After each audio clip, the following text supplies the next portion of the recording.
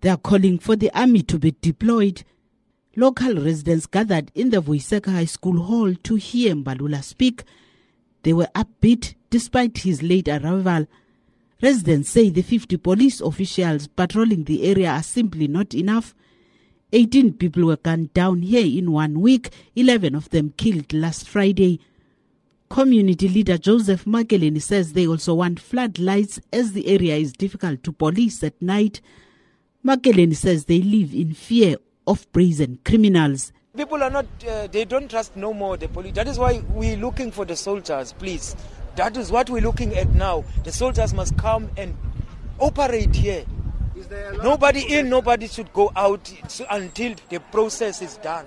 Community leaders also say police patrol the area until after 10 at night.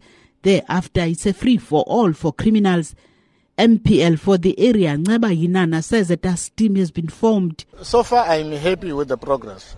That we have formed the community task team, that we are getting the cooperation now from the police in the station, that we agree with the municipality that the issue of electrifying the area is going to be considered.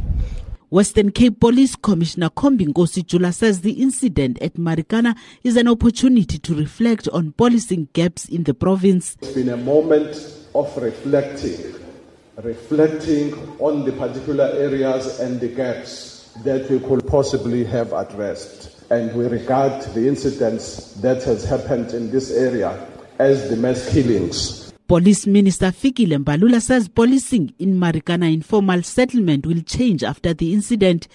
A new station commander will lead the fight against crime. Mbalula says the police service has been infiltrated by criminals and there's a need to relook at its recruitment practices. We can no longer put a blind eye to the fact that there are criminals within the police and they are undermining law and order in the Republic of South Africa. The hunt is still on for the killers. I'm Thandiswa Mawu in Cape Town.